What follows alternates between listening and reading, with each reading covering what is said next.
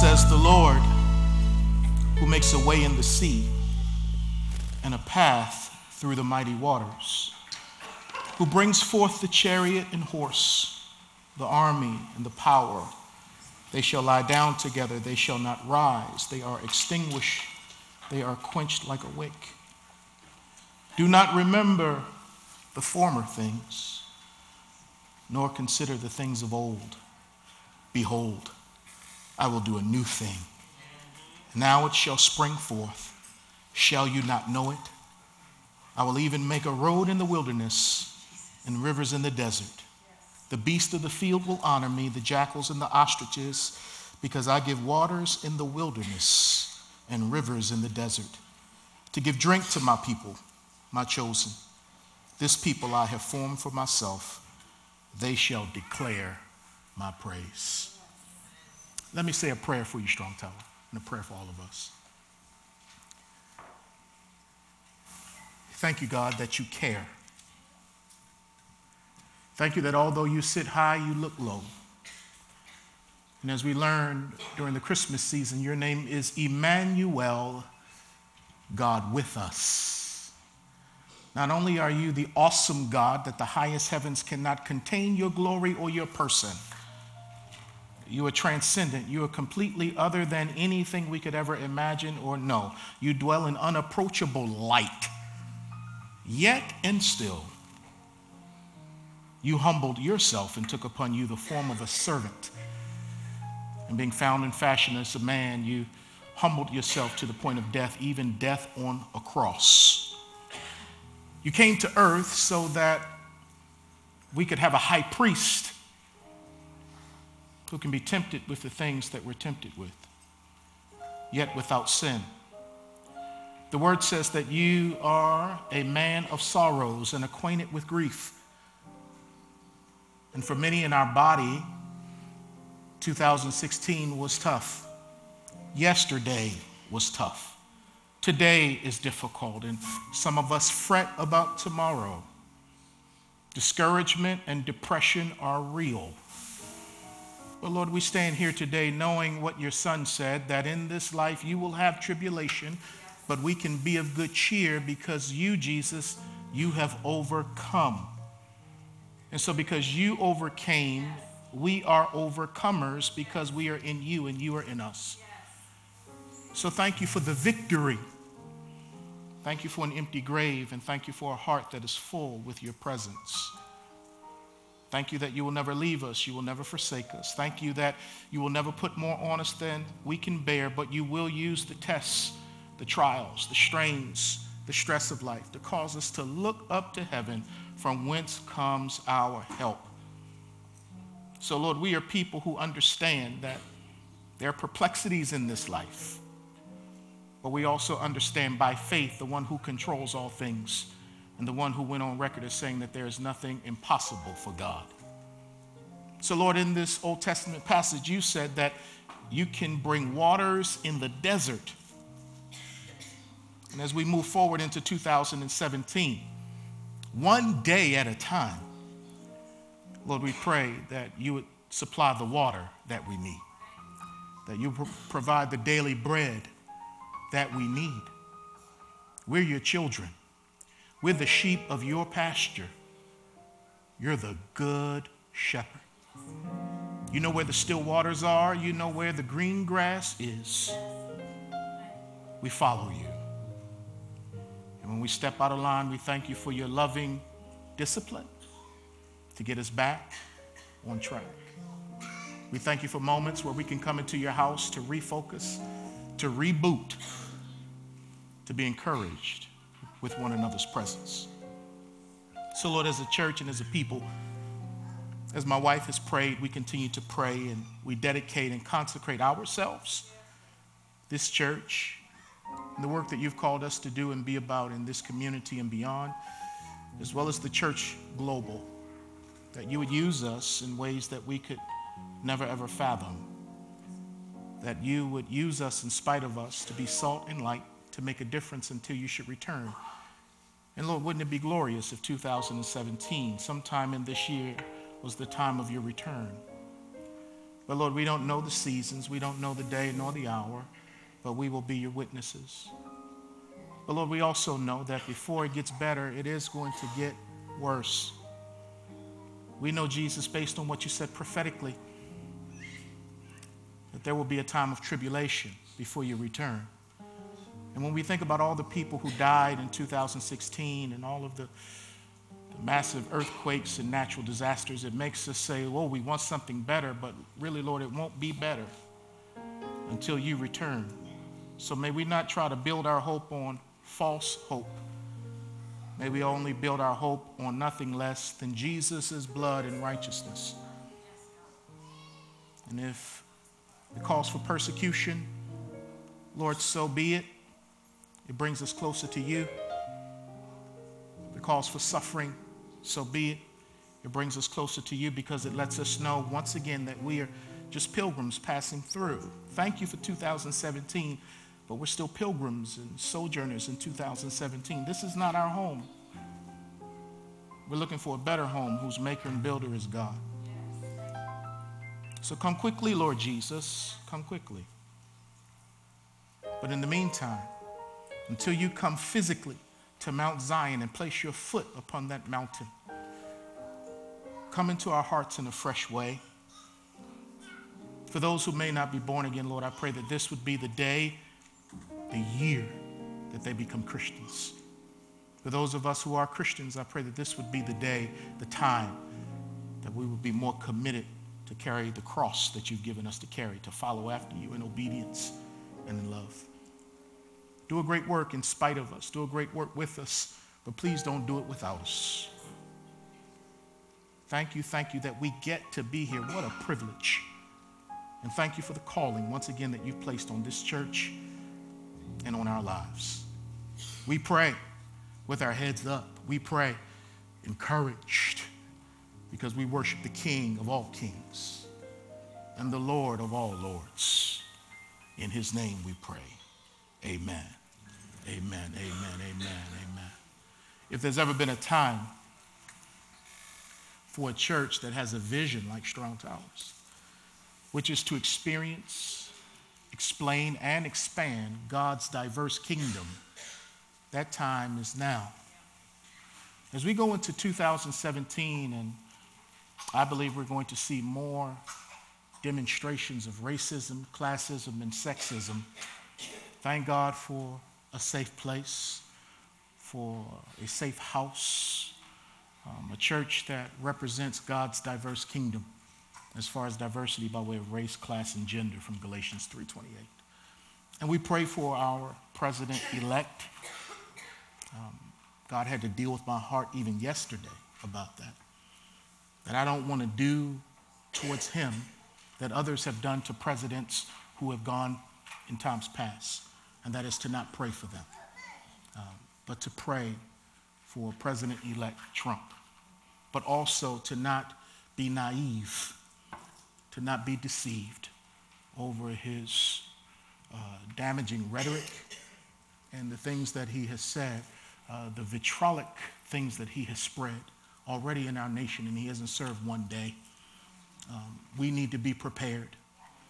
This coming Saturday, as a matter of fact, Strong Tower Bible Church is going to have a get-together in the fellowship hall at 10 o'clock, and we're going to view the documentary together, 13, which talks about modern-day slavery, how the 13th Amendment turned slaves, former slaves, into prisoners, and how this country continues to benefit and perpetuate mass incarceration to the denigration of many people of color in this nation, the systemic effects of racism and classism and oppression.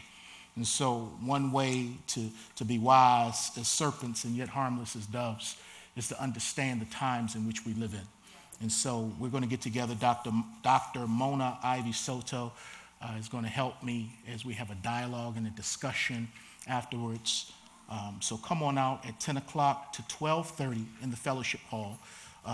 Again, this documentary is on Netflix. We're going to show it here.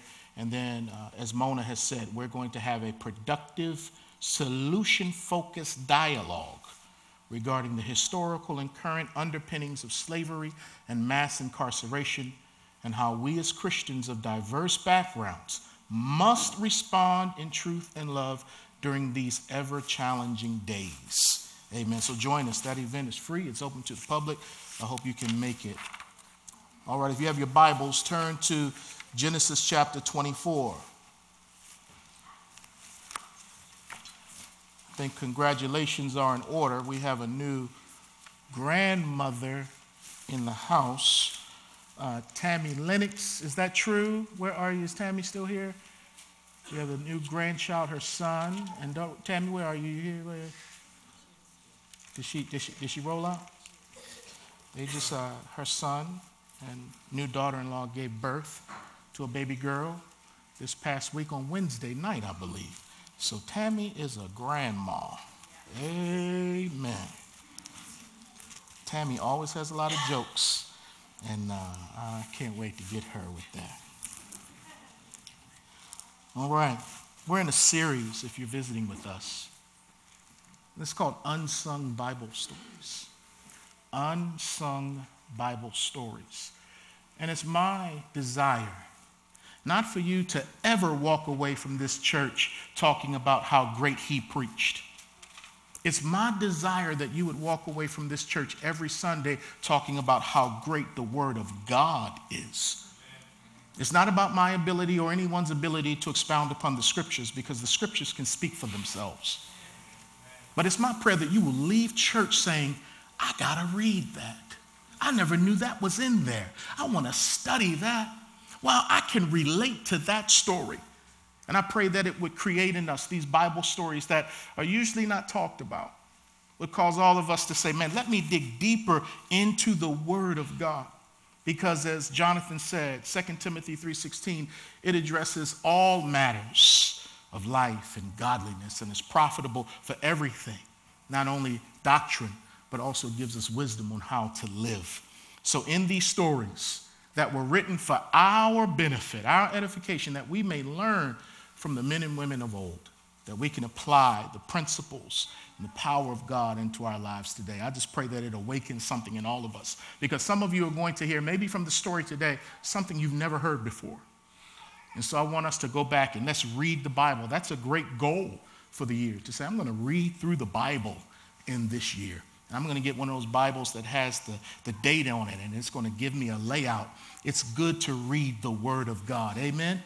Amen. This is Strong Tower Bible Church, not Strong Tower what you think, what your opinion is, church. Strong Tower Bible. So Genesis chapter 24, if you have it, it happens to be the longest chapter in the book of Genesis.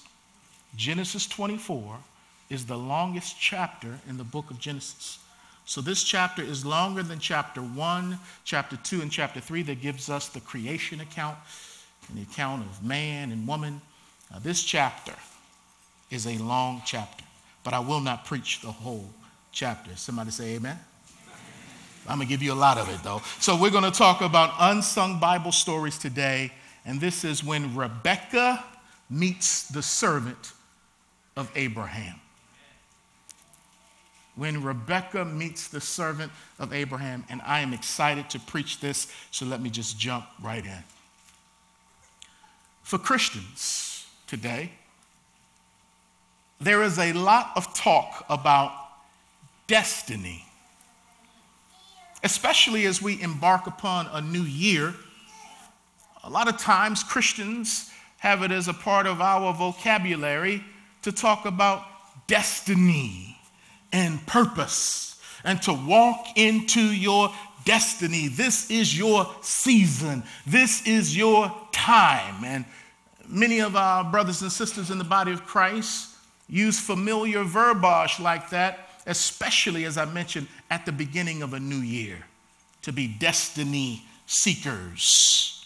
Now, that's understandable, because God does have a purpose and a destiny for each and every one of us. But if we're not careful, destiny talk can be very self-centered and very self-serving.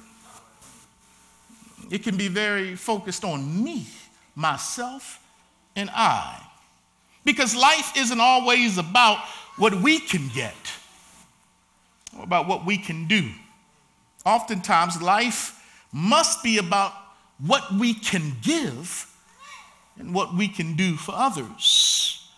Because for Christians, we find life by giving ours away. Now, that's not natural, because the natural response is to think about ourselves and what we can get. But as Christians, we are not natural people by and large. We are spiritual people.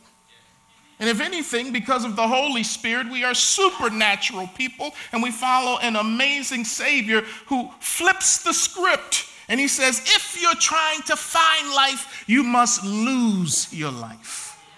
And if you try to save your life, you're going to lose it. It's not about you. As a matter of fact, everybody has a tailor-made cross from heaven above, if you know the Lord. It's got your name on it. It's got my name on it. And this death instrument, Jesus says, pick it up and carry it every day. Because the temptation is to try to float around this place as if the world revolves around us. But no. The world revolves around the Son, S-U-N, and our worlds are to revolve around the Son of God. It's not about us. And the more that I can confess that and repent of that, the more fulfilled I am. So I want to suggest to you that the one way you can discover your destiny, okay, I want to know my destiny, okay, I don't want to live my life and feel like I've missed my purpose for being here. Well, sometimes when you don't know the unknown will of God, you just have to do the known will of God. And when you walk in the known will of God, which is found in the Word of God, then the unknown will of God finds you, i.e. your purpose or your destiny. So let me suggest to you that one way you can discover your destiny is to serve others. I don't have a flashy slogan, as Jonathan said, for 2017. You can come into the green in 2017. I don't have one of those for you.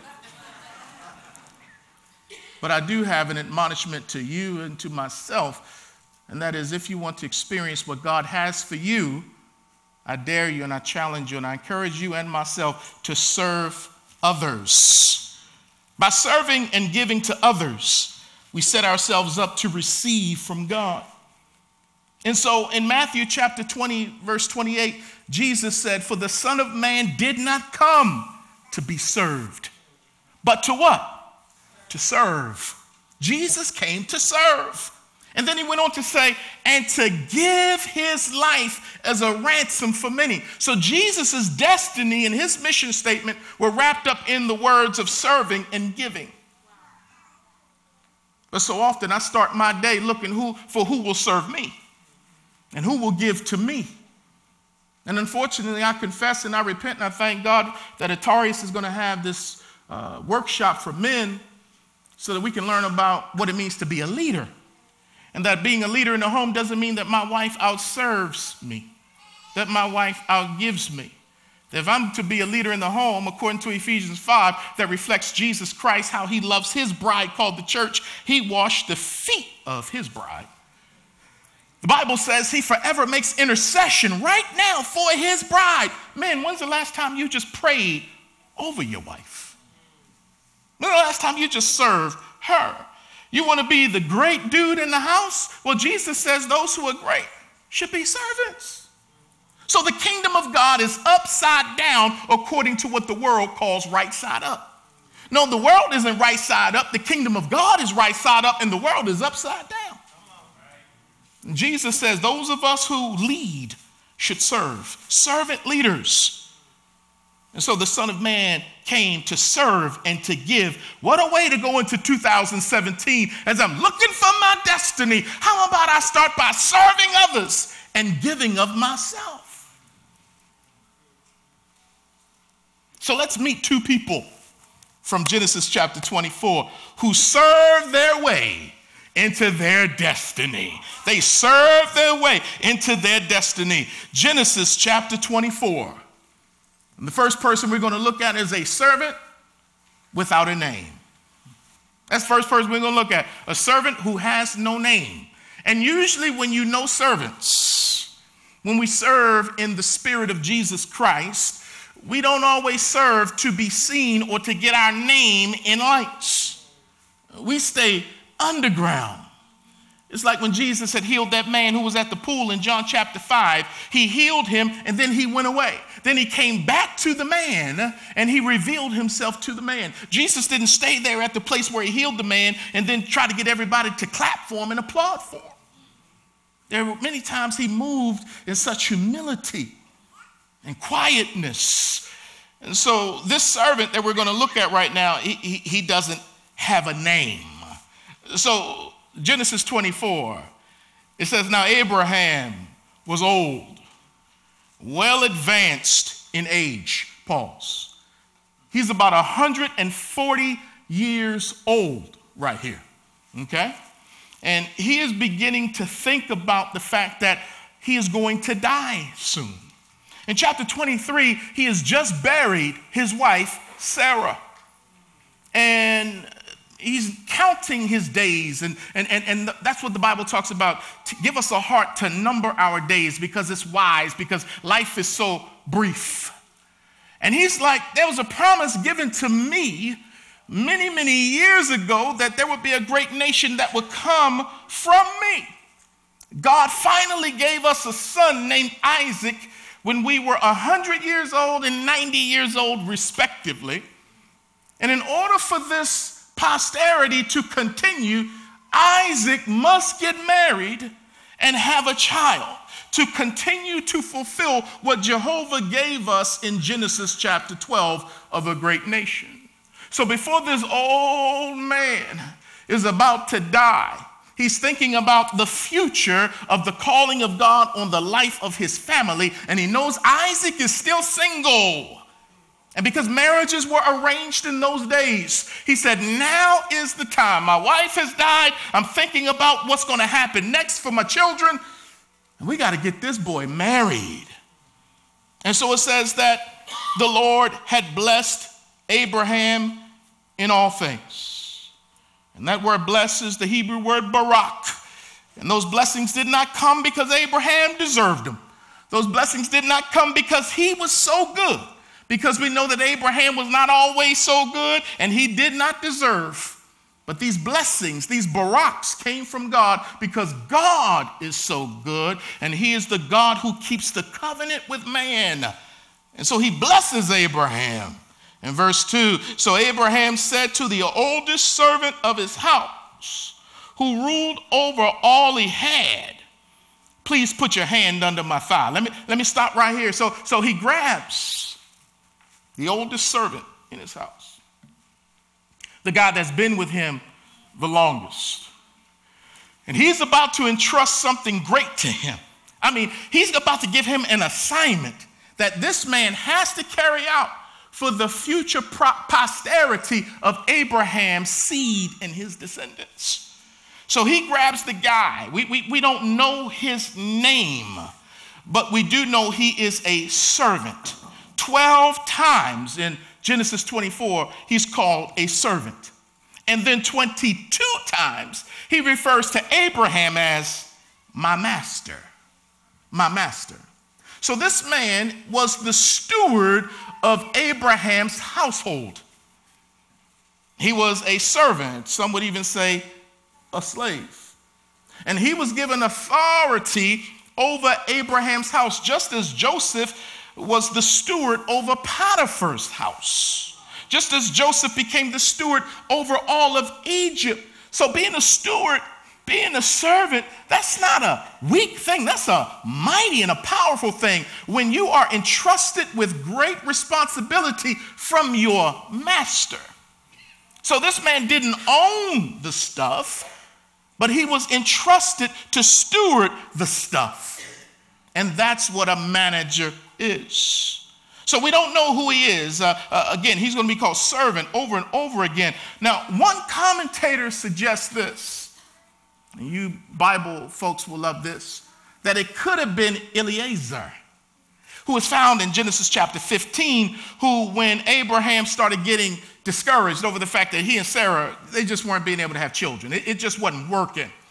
And so Abraham says to God, God, can you make Eliezer of Damascus, he's the heir in my house. Can you make him the recipient of this promise that you've given to me? And Abraham said, he's over my house. I'm giving him everything. And God said to him, no, it will not be Eliezer, but it will be someone who will come from your own body. Now, we know he took a detour with Hagar. That wasn't what God was talking about. He was talking about him and Sarah. And God again was gracious where his sin abounded. God's grace superabounded and allowed Sarah to have this child when she was 90 years old.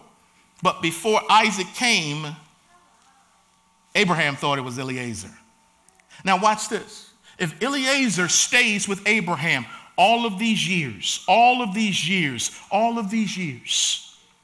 and he is the chief servant, but he is not the heir. If this person in Genesis 24 is Eliezer, it's really impressive to me because now he's being told by Abraham, his master, to set up the future posterity for someone else, that is Isaac, and not for himself. Because at one time, he thought it was his. But then, according to God's promise, no, it's Isaac's. So now, as a servant, he says, it's not about me. It's about my master, and it's about my master's son. In other words, he's serving somebody who displaced him. I wish I had time to run down this street just for a second. He's serving somebody that could be his stuff. You know, Abraham's about to croak, and people would look at what they're going to get in the inheritance. No, it's not the servant stuff. It's Isaac's stuff. And not only is it Isaac's stuff, Abraham says, go and find Isaac a wife for me. So he's got to go out and serve the person who displaced him, if this is Eliezer. And I just started thinking about, man, what if the day comes when I resign from Strong Tower, I become pastor emeritus, and I sit down on the front row, y'all roll me in from the side or whatever, and I'm up here. Would I be able to serve with gladness the person who took my place? What about people who unfortunately go through divorces and there are children involved and people get remarried? Can you serve your ex-wife's husband with grace? Can you serve your ex-wife or your ex-husband's wife with grace? I mean, that's the test of servanthood. When you serve, even though you might get mistreated, or you serve people who took your place. What about on your job? The person who got the promotion that you thought should have been yours. I didn't want to make it too personal. It's the first day of the year. I want to go slow. I want to bring you in. I don't want you to leave me the rest of the year. But the person that got that position and that promotion, and you know you're better than they are, you're brighter than they are, your resume is better, but yet they got it. Can you serve them? Eliezer was a true servant if this was him. And this man was given an assignment. Y'all, look at this. He says, please put your hand under my thigh. Verse 3, and I will make you swear by the Lord, the God of heaven and the God of the earth, that you will not take a wife for my son from the daughters of the Canaanites among whom I dwell, but you shall go to my country and to my family and take a wife for my son Isaac. And then the servant said to him, perhaps the woman will not be willing to follow me to this land. Must I take your son back to the land from which you came? But Abraham said to him, beware that you do not take my son back there. The Lord God of heaven, who took me from my father's house and from the land of my family, and who spoke to me and swore to me, saying, to your descendants I give this land, he will send his angel before you, and you shall take a wife for my son from there. And if the woman is not willing to follow you, then you will be released from this oath. Only do not take my son back there. So the servant put his hand under the thigh of Abraham, his master, and swore to him concerning this matter. So he had an assignment. Go and get my son a wife. We must continue this promise that God has given us. Go and get him a wife. And Isaac is 40 years old at this time. And he's single, unmarried, still a virgin. And so this servant has been entrusted with much because he has proven to be trustworthy over time. Remember, he's been with Abraham for a while. And because he's been with Abraham for a while, Abraham knows what kind of character he has. And because he knows that he's trustworthy, he can entrust such a great assignment to him.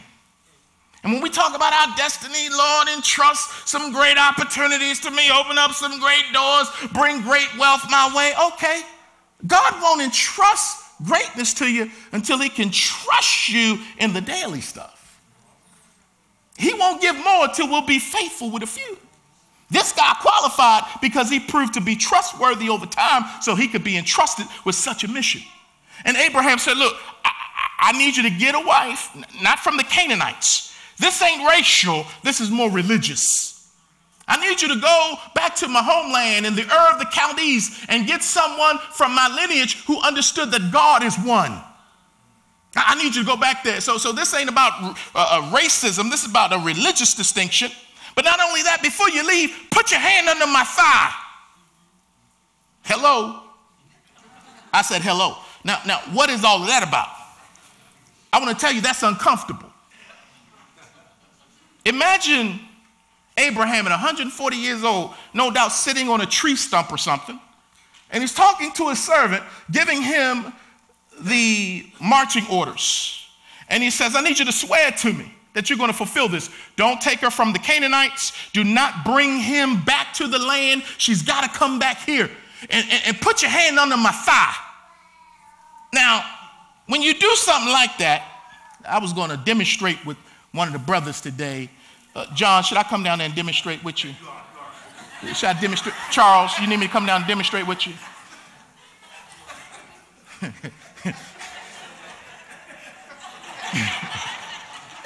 You're close to his genitals when you do that.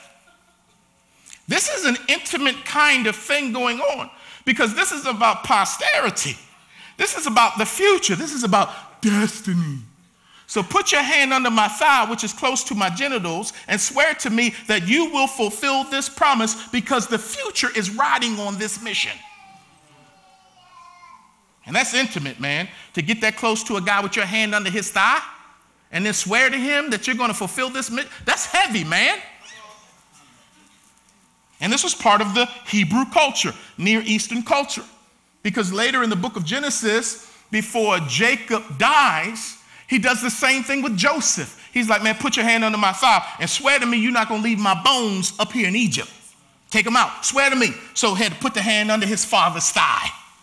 That's intimacy. That's part of that culture. That's saying, man, you got to come through up in here. And you have a choice. And the servant chose to accept the assignment. And so he goes on a journey. Look at verse 10. Then the servant took 10 of his master's camels. Now, whose camels were they? His master's. He didn't own any of those camels. He stewarded those camels. And for us as Christians, we don't own anything. Let me say, as humans, we don't own anything. Denzel Washington has been tapped a lot lately for his great wisdom. People have been interviewing Denzel, and Denzel says something the preacher's been saying for years. But everybody, because Denzel said, oh, Denzel said it. Denzel said, you've never seen a hearse, a U-Haul following a hearse. We've been saying that for years, Denzel. Ain't nobody clap when we said it. In other words, Denzel is saying you can't take this stuff with you because you don't own it. Naked you came in, naked you're going to leave. This steward understood. He didn't own this stuff. These were his master's camels, and that car you drove to church today is not your car. That's God's car. And sometimes just to remind us that it's his stuff, he'll take it from us every now and then. He'll let it have a hiccup every now and then so it'll increase our prayer life. And so he'll remind us, that ain't your stuff. That's my stuff that I'm letting you use. Man, that seminar the brothers did a couple weeks ago with Gary and John and Eric, I can't get over, man, how these brothers kept talking about stewardship so well. If we remembered these principles, my God. So the servant took 10 of his master's camels. He departed, for all his master's goods were in his hand. And he arose and went to Mesopotamia to the city of Nahor. Now watch this, y'all. This journey from Beersheba to Mesopotamia was approximately 450 miles. And if they went at a conservative rate of 25 miles a day in a caravan of 10 camels, this would take them 18 days to get from Beersheba to Mesopotamia. And this ain't even talking about the heat factor out there. Again, we read this stuff and we go right over it like, hold on, wait a minute. That was a journey there. And he stayed on course. So it would be a total of 36 days round trip in the heat to make this situation happen. But for this servant, he had no greater joy than to fulfill the assignment that his master gave him. His destiny was to serve his master Abraham. That's how he found true fulfillment. So he takes the oath, he makes the journey, and then he gets out there and he has a prayer. So in verse 11, it says, and he made his camels kneel down outside the city by a well of water at evening time, the time when women go out to draw water. Then he said, O Lord God of my master. So he's praying. He said, O Lord God of my master Abraham, please give me success this day. That's not a bad prayer to pray every day. And show kindness to my master Abraham. Behold, here I stand by the well of water, and the daughters of the men of the city are coming out to draw water. Now let it be that the young woman to whom I say, please let down your pitcher that I may drink. And she says, drink, and I will also give your camels a drink. Let her be the one you have appointed for your servant Isaac, and by this I will know that you have shown kindness to my master. Oh, that's a powerful prayer, isn't it? That's a good prayer. Look, show yourself strong today. Matter of fact, Lord, would you do a miracle in the mundane? What's the mundane? Going to the watering well every day, that's mundane. But God, in this mundane spot, would you do something miraculous today? Would you show me who the bride for my servant son is going to be? So he prayed. And he prayed, and the way he prayed, don't miss this, he prayed for the woman to be a servant. The way I know her is by how she serves, not by how she looks. Oh my goodness. Oh, do y'all want to get it real already? Let's do what we do at Strong Tower. He prayed that she would be a servant. And not only just any servant, but a servant who went the extra mile, who not only gave me, a stranger, a drink, but would turn around and give my 10 camels a drink. He asked God for a servant and not a beauty queen. Proverbs 31:30. Charm is deceptive, beauty is fleeting, but a woman who fears the Lord shall be praised. Single brothers, single brothers, single brothers. Stop being so shallow and making everything about the external. Now, it does say in verse 16, I ain't got there yet, that she was beautiful. But that's not what he was praying for first. He's praying for this woman to be a servant who happened to be beautiful. And beauty is in the eye of the beholder. So you look for a woman who has character, who has a servant's heart. Because all this beauty, that hair, those nails, those lashes, that rouge, that lipstick, that stuff is going to fade. But we're talking about a character, a quality of the heart that doesn't fade, it gets better. So that's what he was praying for. And it takes one to know one. Here's a servant praying for a servant. So when this woman walks up, he's like, oh yeah. Isaac is about to be blessed. Abraham knew his servant would not run off with his goods. Abraham knew his servant would be faithful and not try to take Rebekah for himself. That brother could have said, wait a minute now. She looked good. And she's a servant.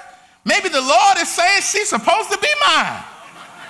No, brother, no. But he's a servant, so Abraham could trust him with everything. And so here's a good prayer for us, a servant's prayer of destiny for 2017. Lord, please allow me to be a trustworthy servant with what I have so that you can entrust even greater things to me. He gave this man a great mission. But finally, y'all, now we got to talk about Rebekah. So we talked about this no-name servant. Now let's talk about Rebekah. Look at verse 15. Brother man is praying, right? And it happened. Who's waiting for something to happen? Now, some stuff ain't going to happen unless you pray. The testimonies we heard last week in church were testimonies about how God answered prayer. And a lot of times we don't see God moving because we aren't getting on our knees and praying. And so it happened.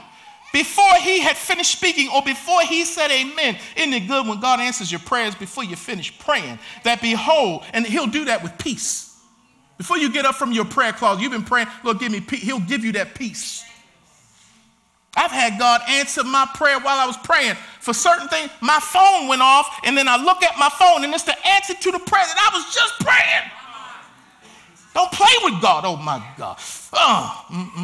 So before he had finished speaking, that behold, Rebekah, who was born to Bethuel, son of Milcah, the wife of Nahor, Abraham's brother, came out with her pitcher on her shoulder. Now the young woman was very beautiful to behold, a virgin. No man had known her. And she went down to the well, filled her pitcher, and came up. And the servant ran to meet her and said, please, let me drink a little water from your pitcher. So she said, drink, my lord. Then she quickly let her pitcher down to her hand and gave him a drink.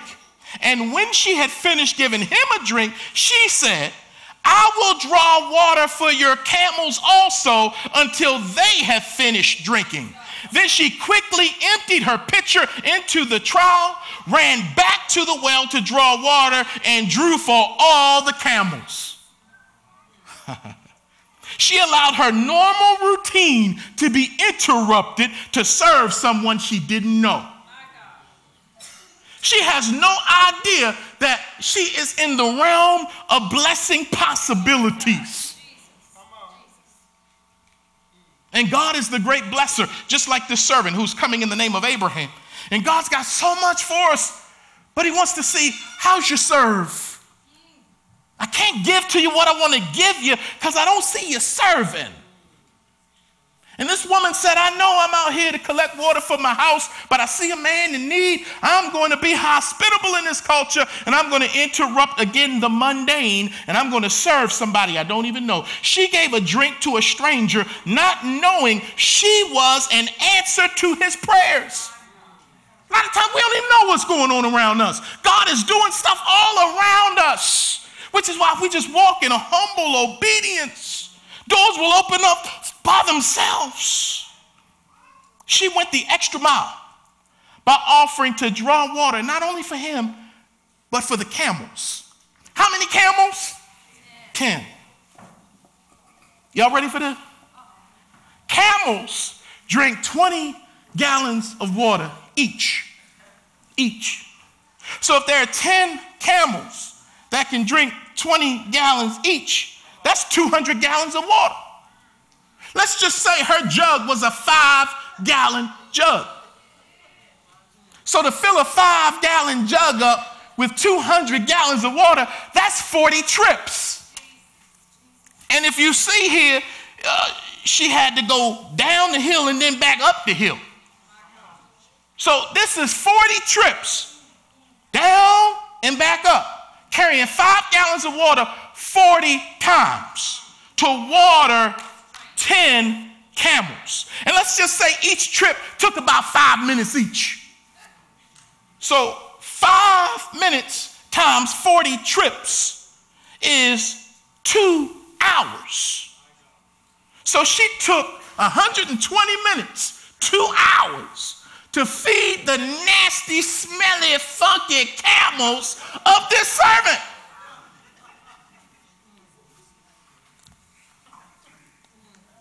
You want to be a servant?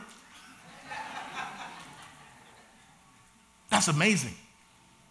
We read right over that.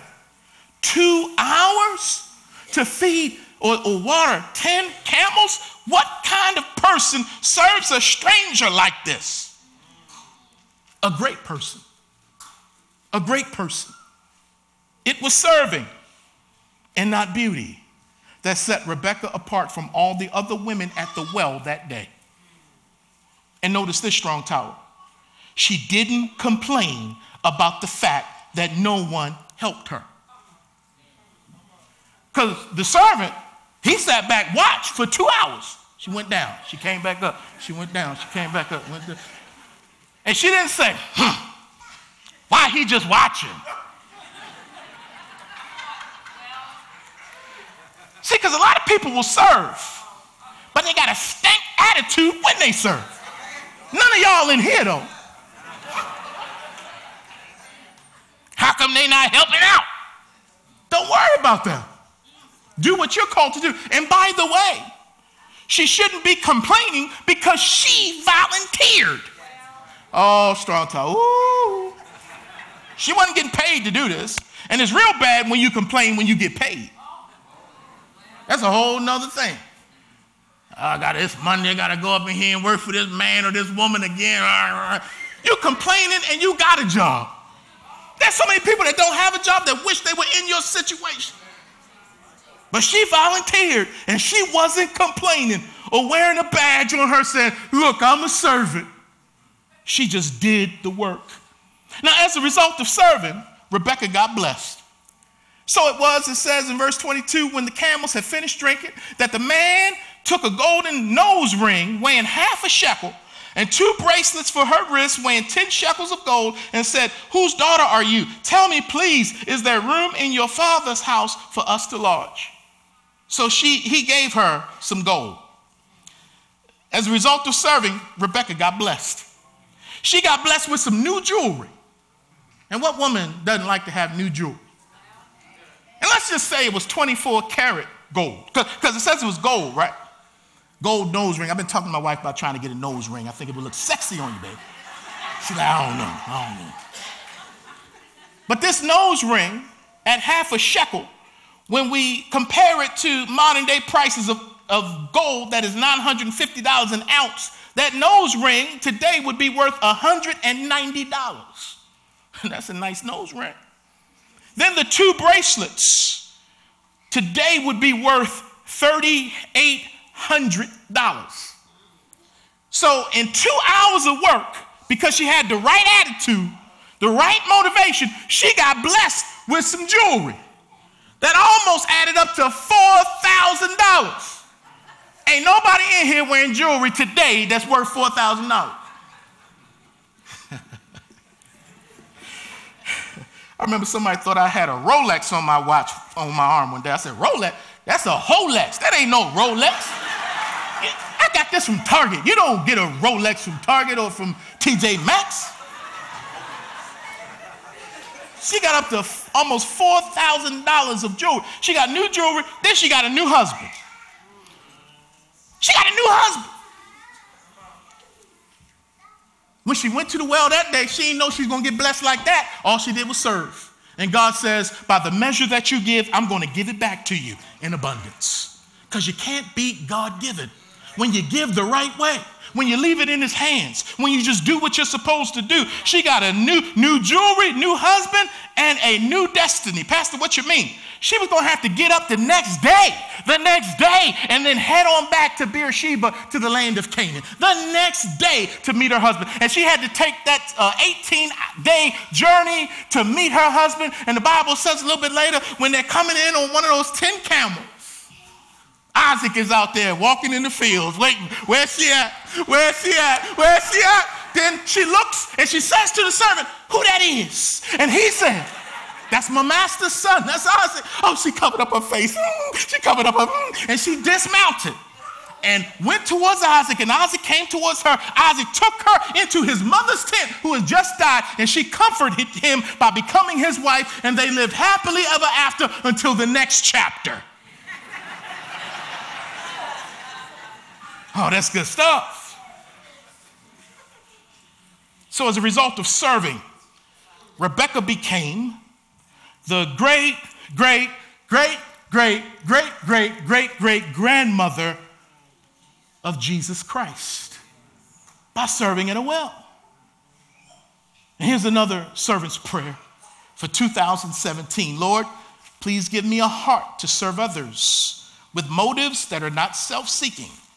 And please give me hands that will reach out and give more than is required or expected of me. So Genesis 24 is more than the longest chapter in the book of Genesis. Genesis 24 is more than a romantic story of Isaac marrying Rebekah. Genesis 24 is about how two people served, one man and one woman, and how they found their destinies as a result. So in order for you to serve your way into your destiny for 2017, ask God, Lord, who am I to serve? Lord, how am I to serve? And finally, where am I to serve? So ask him, and he will tell you who you are to serve, how you are to serve, and where you are to serve. Somebody may go on the mission field, praise God. Overseas, somebody may go on the mission field locally, praise God. But you won't find life. You won't find your destiny. I won't find it if I'm being selfish and not being willing to serve.